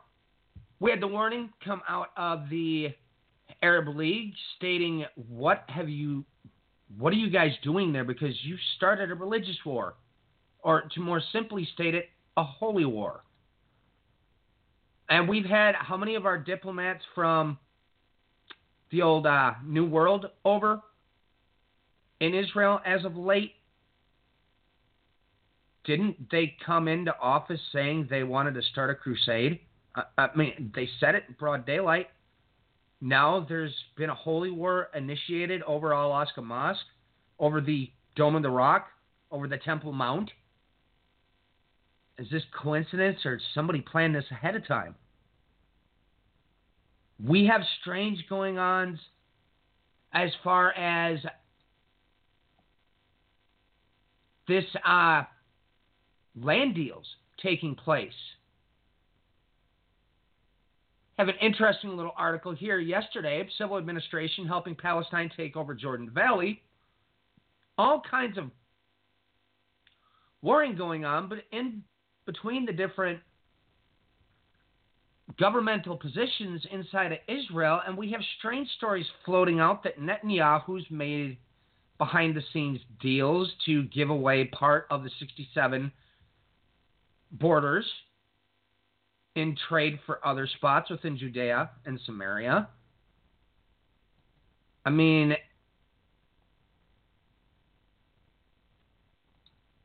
I see trouble brewing, something fierce here.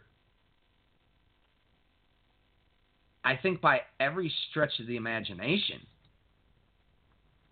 I see that this New World administration has definitely got their hands knee-deep in the midst of causing massive, massive explosions worldwide, in tandem with a whole lot of other forces in the midst of it. You see, here's always the big problem is when knuckleheads come in and they try to institute policies over other groups of people, you know, they can try to contain that kind of chaos, but it's always in one way or the other, it's going to blow up in your face. Guess that's why the 10 Kings step in and remove the New World from the equation. stuff is going to continue to keep building. It's going to continue to keep getting worse, like we're seeing on a nonstop basis. Start strolling through the news and start looking at South America, for instance. Absolute and complete chaos. We can say the same about how many different places throughout the world. As we can see, they're already getting ready to cause trouble with North Korea. They're playing with fire with Iran, throwing sanctions just every which way. Massive sanctions on Russia now. That's completely stirred up parts of the Balkans, parts of Europe. You've got Russia kicking diplomats out. We've got a mega mess. And this is not going anywhere good. No matter where you look, you're seeing chaos. You look inside of the government here in the United States, well, they just start appointing all new politicians to make sure that their sadistic new little plan through the Koch brothers is completely passed through. Somehow I would have to say that whole plan applies to the rest of the situation too. I don't know. It's kind of bothersome to me when you keep tracing where the money came from, that these big political backed folks, especially in our government as we speak, where it came from, because I know where they got their fortunes from.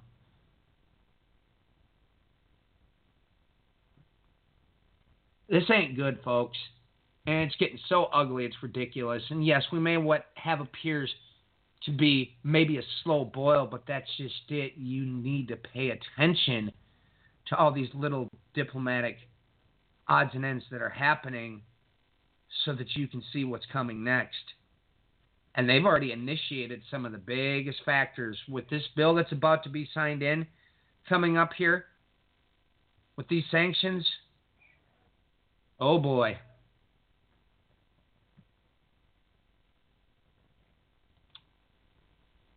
To a degree, I don't know. I touched on what I think I need to touch on, and I'm sure there's other stuff that has to come up, but we can bounce now again like we've been doing for this last portion here.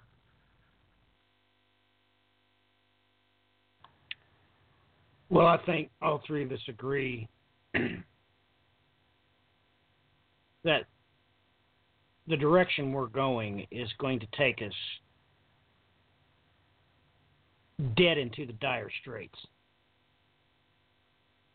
I mean, we're heading right for the rocks without a lighthouse, no matter which way you look at it.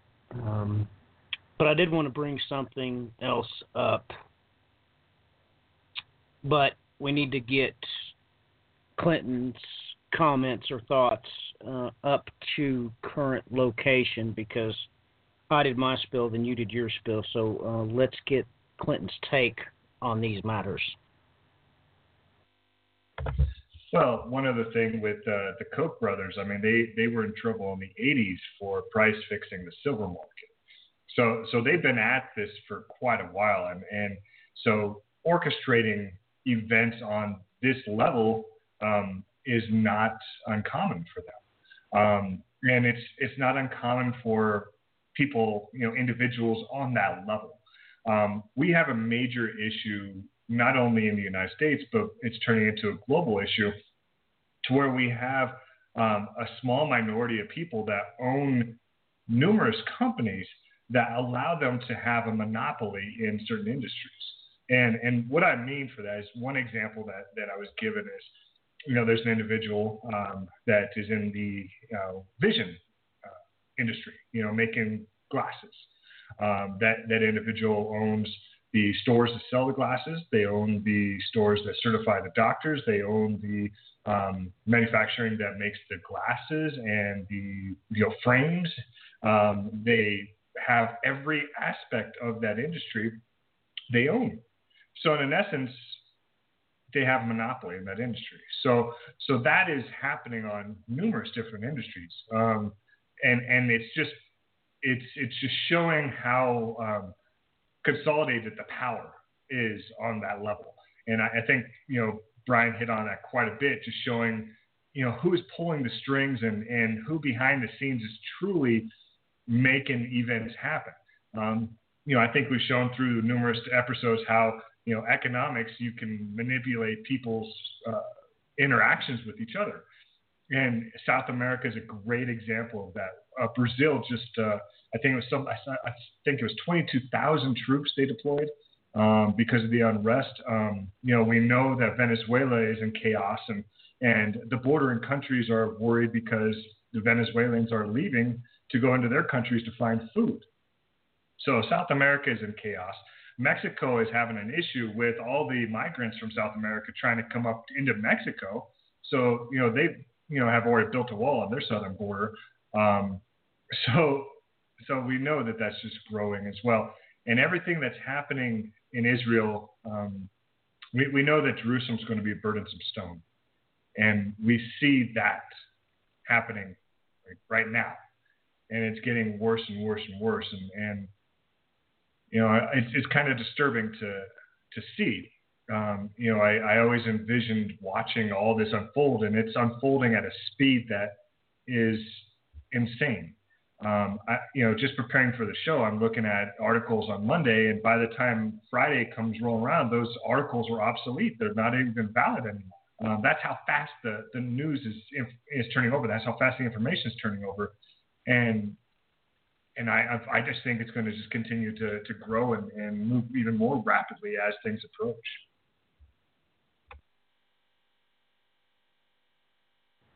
Well, as far as the Koch brothers and other infamous people we've talked about, I was talking about this on the social networking site today, as a matter of fact. We have this strange, all-powerful politician that went over and talked to the Chinese for another POTUS. Different time, different age. I want to direct everybody to this. I think I spoke about this on one of the broadcasts this week, maybe, but I also talked about it lightly on social networking site. The simple fact that in Isaiah chapter 28, twice mentions the mercenaries of Ephraim. This word is misthetos in the Greek. You know it from John chapter 10. It's hirelings. These people that Brian has pointed out, you can absolutely prove with government documents, by the way, that Jews were being paid to take their part in butchering other Jews. Well, ladies and gentlemen, that word is there in the Septuagint for a reason. These mercenaries of Ephraim, that's what Isaiah chapter 28 is about. Let me read to you John chapter 10, 12 and 13. Well, I'll read both of them together so that you understand why Brian was so surprised when he found this. He goes, wait a minute. These were Jews working with the Nazis. Well, this is how the Thompson words John at chapter 10, 12 and 13, that uses the exact same word as what Thompson itself translates in Isaiah 28 to be mercenaries. But the hireling who is not, and to whom the sheep do not belong, when he seeth the wolf coming, leaveth the sheep and fleeth. And the wolf seizes some and scattereth the sheep. The hireling fleeth because he is a hireling and careth not for the sheep. Now, I want you all to know that what was quoted there in 12, that, ladies and gentlemen, was a lot of you's favorite word. Not going to mention it. I don't have to. You all know what I'm referring to. That's G726, ladies and gentlemen.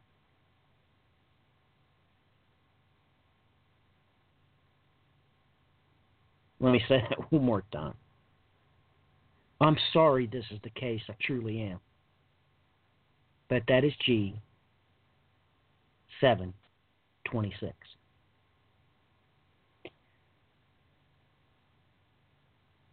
So, I strongly suggest that you all go check out my new page, and you might want to look over it, or, if you find a good topic for discussion, which I'm about ready to throw into the mix.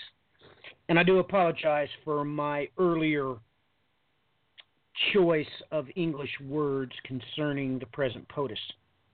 As a matter of fact, if I was to go back in time to the beloved saints who raised me and taught me what was right, I assure you that Sister Bruner would have stuck a bar of my soap in my mouth.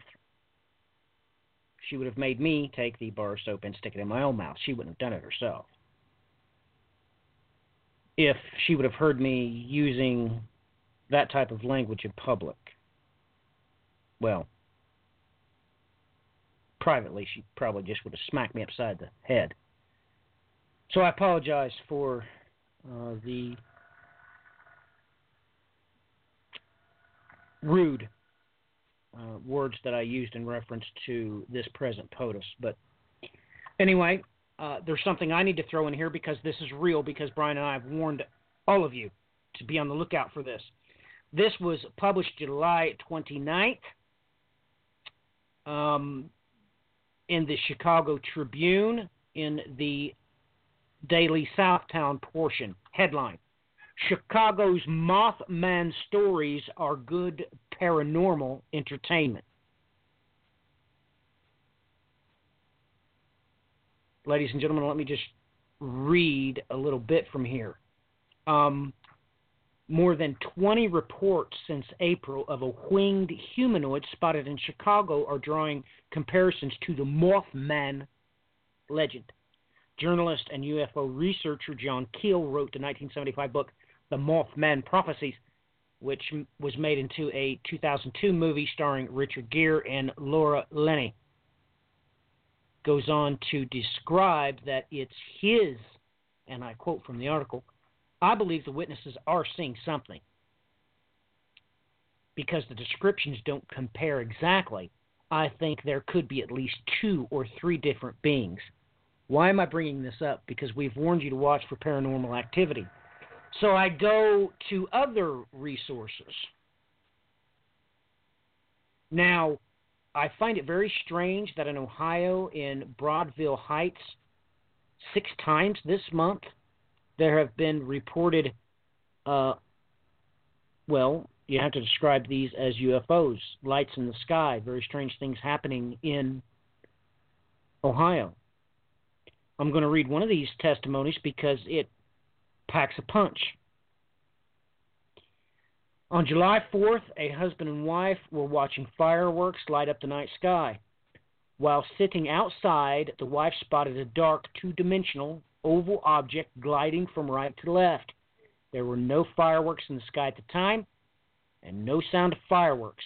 The object had no lights and emitted no sound. It did not have edges, the woman said, like a bird or an aircraft. It simply glided above the tree line until out of our sight. The account reads, my husband is a former Air Force who worked on fighter jets and is very knowledgeable of aircraft, and he has no idea what he saw. Now, it is concerning to me that just in Ohio, there have been 67 of these reports. Now, a lot of them can be readily discredited, but as I looked over the list and checked the documentation, there is more than a few that is obviously quite creditable from credible sources. So, ladies and gentlemen,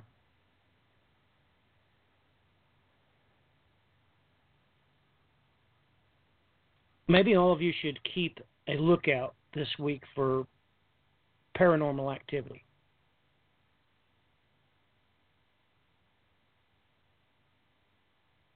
Everybody is under the opinion that whatever shape or form of entity that's being seen in Chicago like I said, 20 reports since April. Everybody agrees, and some of these reports, well, they kind of mimic each other. Let me read once more from this article from the Chicago Tribune. Some people who claim to have seen the creature in Chicago recently reported it had glowing red eyes, and they felt a sense of dread when they saw it. Now, let's key in on that. They did not freak out. They did not run away yelling and screaming. Instead, this entity instilled a sense of dread upon them. That sets off alarms.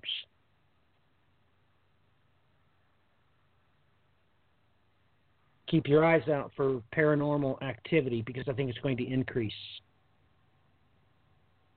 It's going to get to the point where they're not going to be able to stop this. I mean, I'm pretty sure that eventually, especially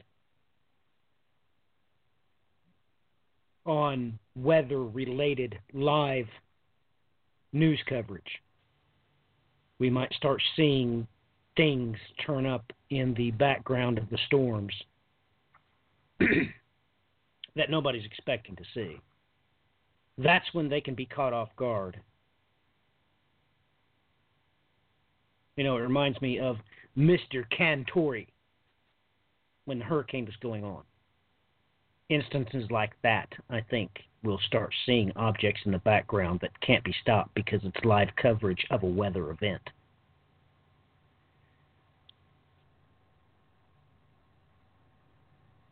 And it'll be so quick, the editors won't catch it in time. You know, that infamous, 6-second delay or something like that.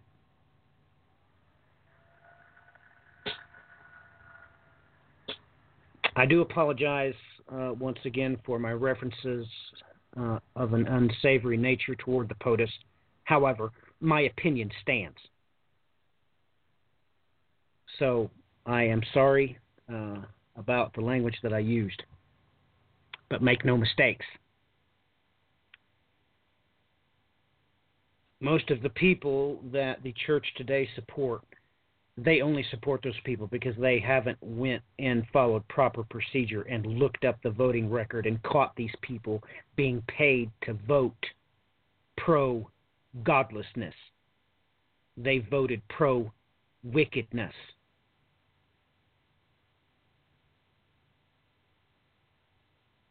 And ladies and gentlemen, the present POTUS is not special. Not by any stretch of the imagination. Personally, I think that the last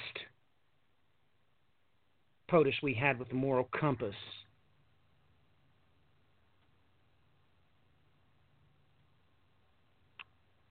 was murdered by his own government.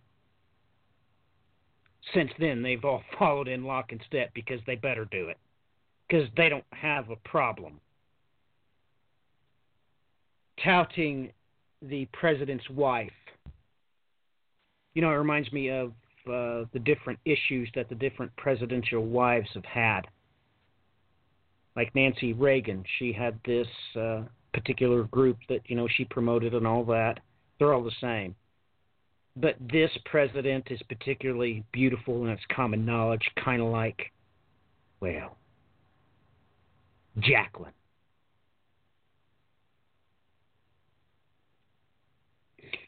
And, like I said, we've had multiple times people that have presidents, POTUSes, that have come against them and said, hey, we're going to start ordering the Treasury to start printing our own currency. Both of them got their brains put on their wife's dress publicly. So, Clinton, your final thoughts, please. You know, everyone, it's always a pleasure to be on here. And thank you so much for your support. You know, I mean, we have so many different things to watch as things are unfolding. But, you know, the biggest thing is just continue to watch. As you, I always have the conversation. It's like, how deep in the rabbit hole do you want to go? And as long as you continue to watch and you continue to see, the truth just keeps unfolding itself for you. And you start to see more of the wonder of God, the mystery of God being revealed. And it's fascinating. It's exciting. Matthew talked about the supernatural that is going to show its face. And yeah, that's kind of scary prospect to have.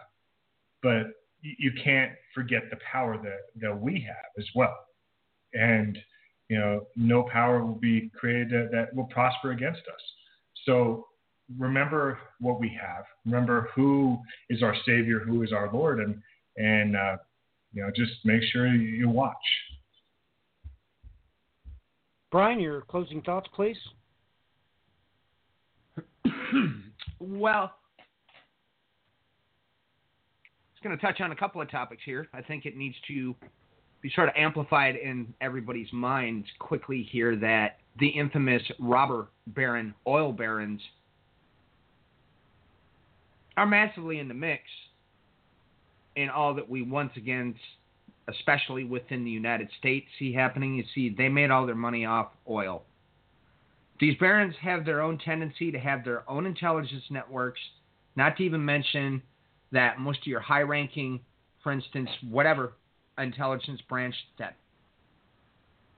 may be it CIA, be it whatever branch, there's only about 50,000 of them that are all fractured, fragmented. They always have their own key players in place. Okay, our newest CIA head, by the way, he's bought and paid for by the Koch brothers again. All right, when every single time here, when you've got these barons in the equation that start running the show, and they've basically always used the right wing, or even a nice terminology, I guess, is far right, to carry out what they're going to do. And when they do this, they always have Israel in their target,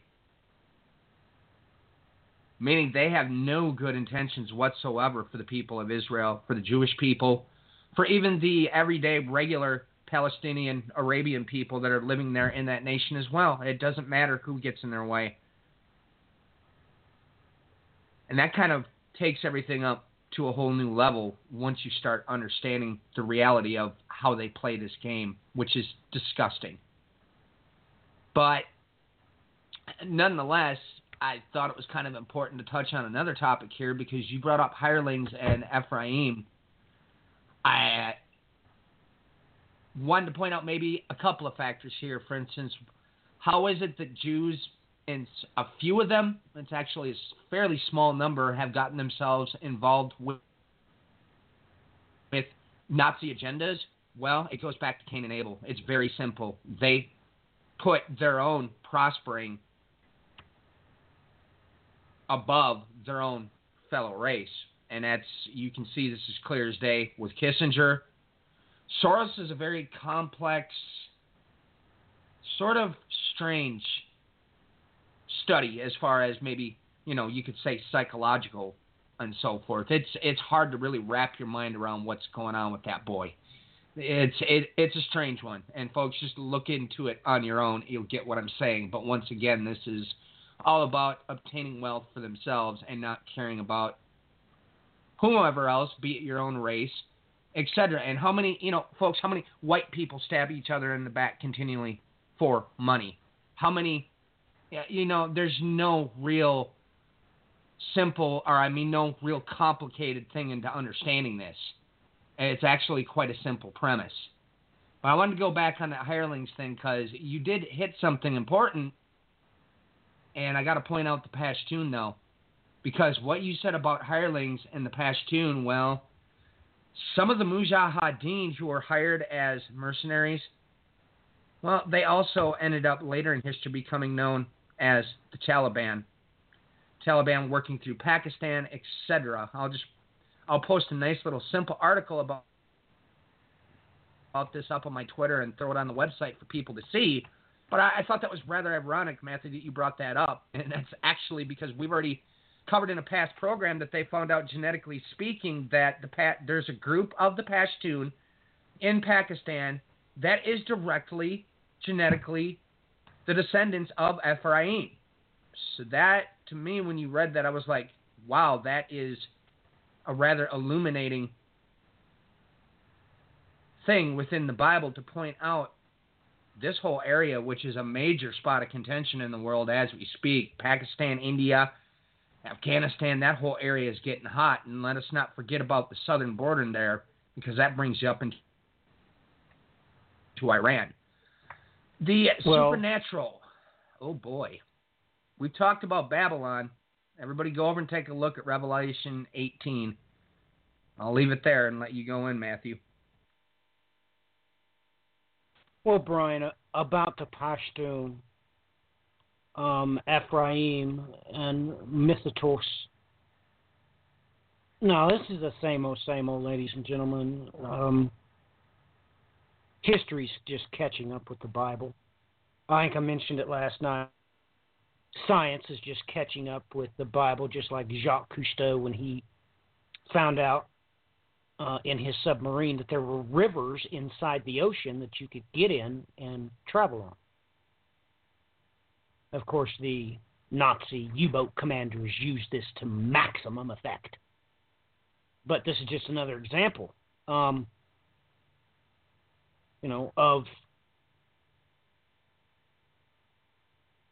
the facts catching up with the Bible. When you said that, it just shocked me. I just realized, oh my goodness. We'd covered this before and well, I just don't know what to say. I mean, like with everything I've spoken since I was a teenager about that the Scripture must be the only answer to these questions. And, of course, I got in trouble for quoting secular science in church, but I argued that the Bible was talking about planetary migration, and I hate to rain on everybody's party. NASA has just recently, since 2011, caught up with the Bible.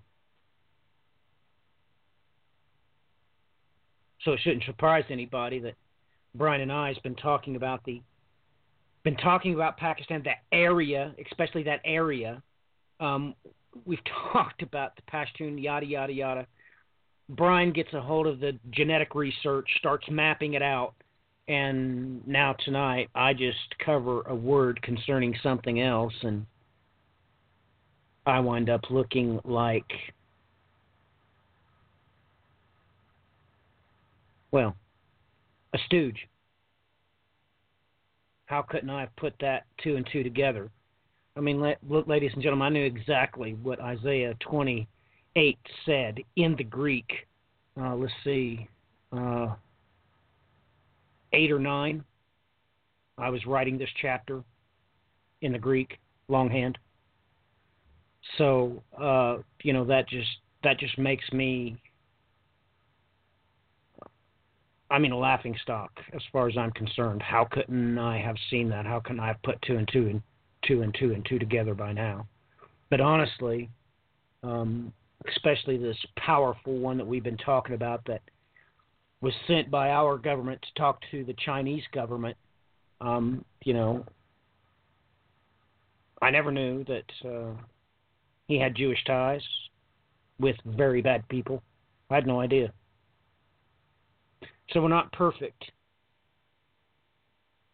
Not Clinton, not Brian, and certainly not I. But we are here to edify.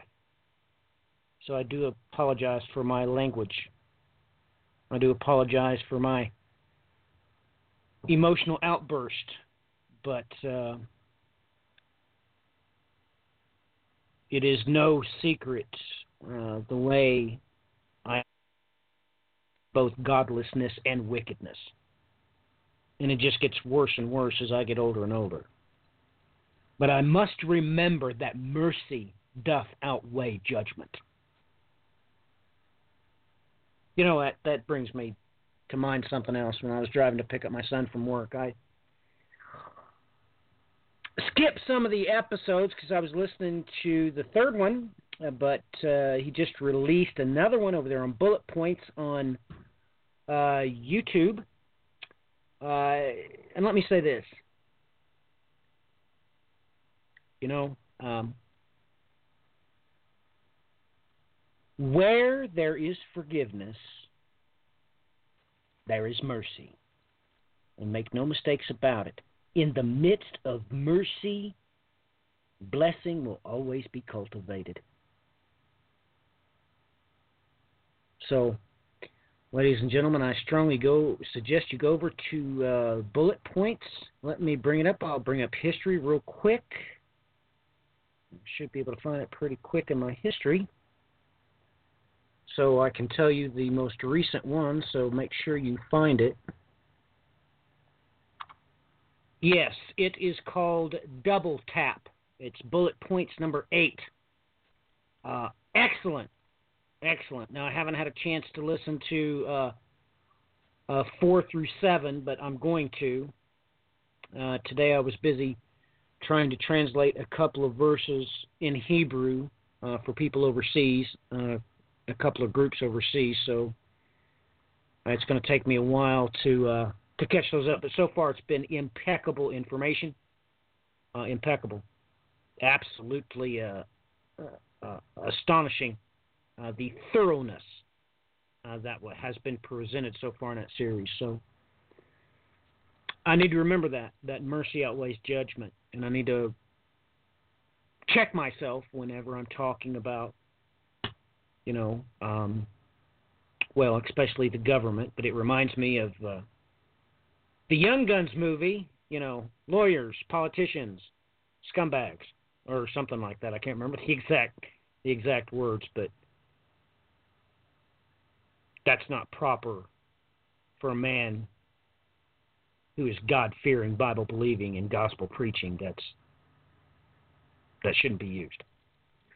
So, ladies and gentlemen, with that, keep your eyes out for more End Time Tribunes off of the news edition. So these will just be editorials you can consider. If anybody out there would like to get their program on the End Time Tribune, because that's why this was set up as a news agency, there should be different columns. So if you'd like to have your own show on the End Time Tribune, please send us a pre-recorded show so we can check it out. Send me the link to your webpage. I need to be able to check what you believe and where you stand on all the big issues, and we can get you on here. And you know what? For free. Yeah, how's that sound? For free. I'm not here to peddle anything. I'm here to try to convince you that the Bible is God. I'm here to show you exactly what come out of his mouth. Out of one side was Hebrew, and out of the other side was Greek. And you can take that to the bank, lock, stock, and barrel. Send the word out there. If you know of any good broadcast, be happy to do that. It won't be a live show. I can't do that, but if they send me a pre-record, I will put it up on the End Time Tribune. It will go out to our iTunes feed, which just has, just has, I don't even know how to describe it. I don't even want to talk about it. It's kind of, just blows me away when I look at those numbers. So, ladies and gentlemen, it is ClintonCowatch.com. It is overattentionshow.com. Till next time, ladies and gentlemen, by all means, God bless. Godspeed. Lucky Land Casino, asking people, what's the weirdest place you've gotten lucky? Lucky? In line at the deli, I guess? Aha, in my dentist's office. More than once, actually. Do I have to say? Yes, you do. In the car before my kids' PTA meeting. Really? Yes. Excuse me, what's the weirdest place you've gotten lucky? I never win and tell. Well, there you have it. You can get lucky anywhere, playing at LuckyLandSlots.com. Play for free right now. Are you feeling lucky? No purchase necessary. Void where prohibited by law. 18 plus. Terms and conditions apply. See website for details.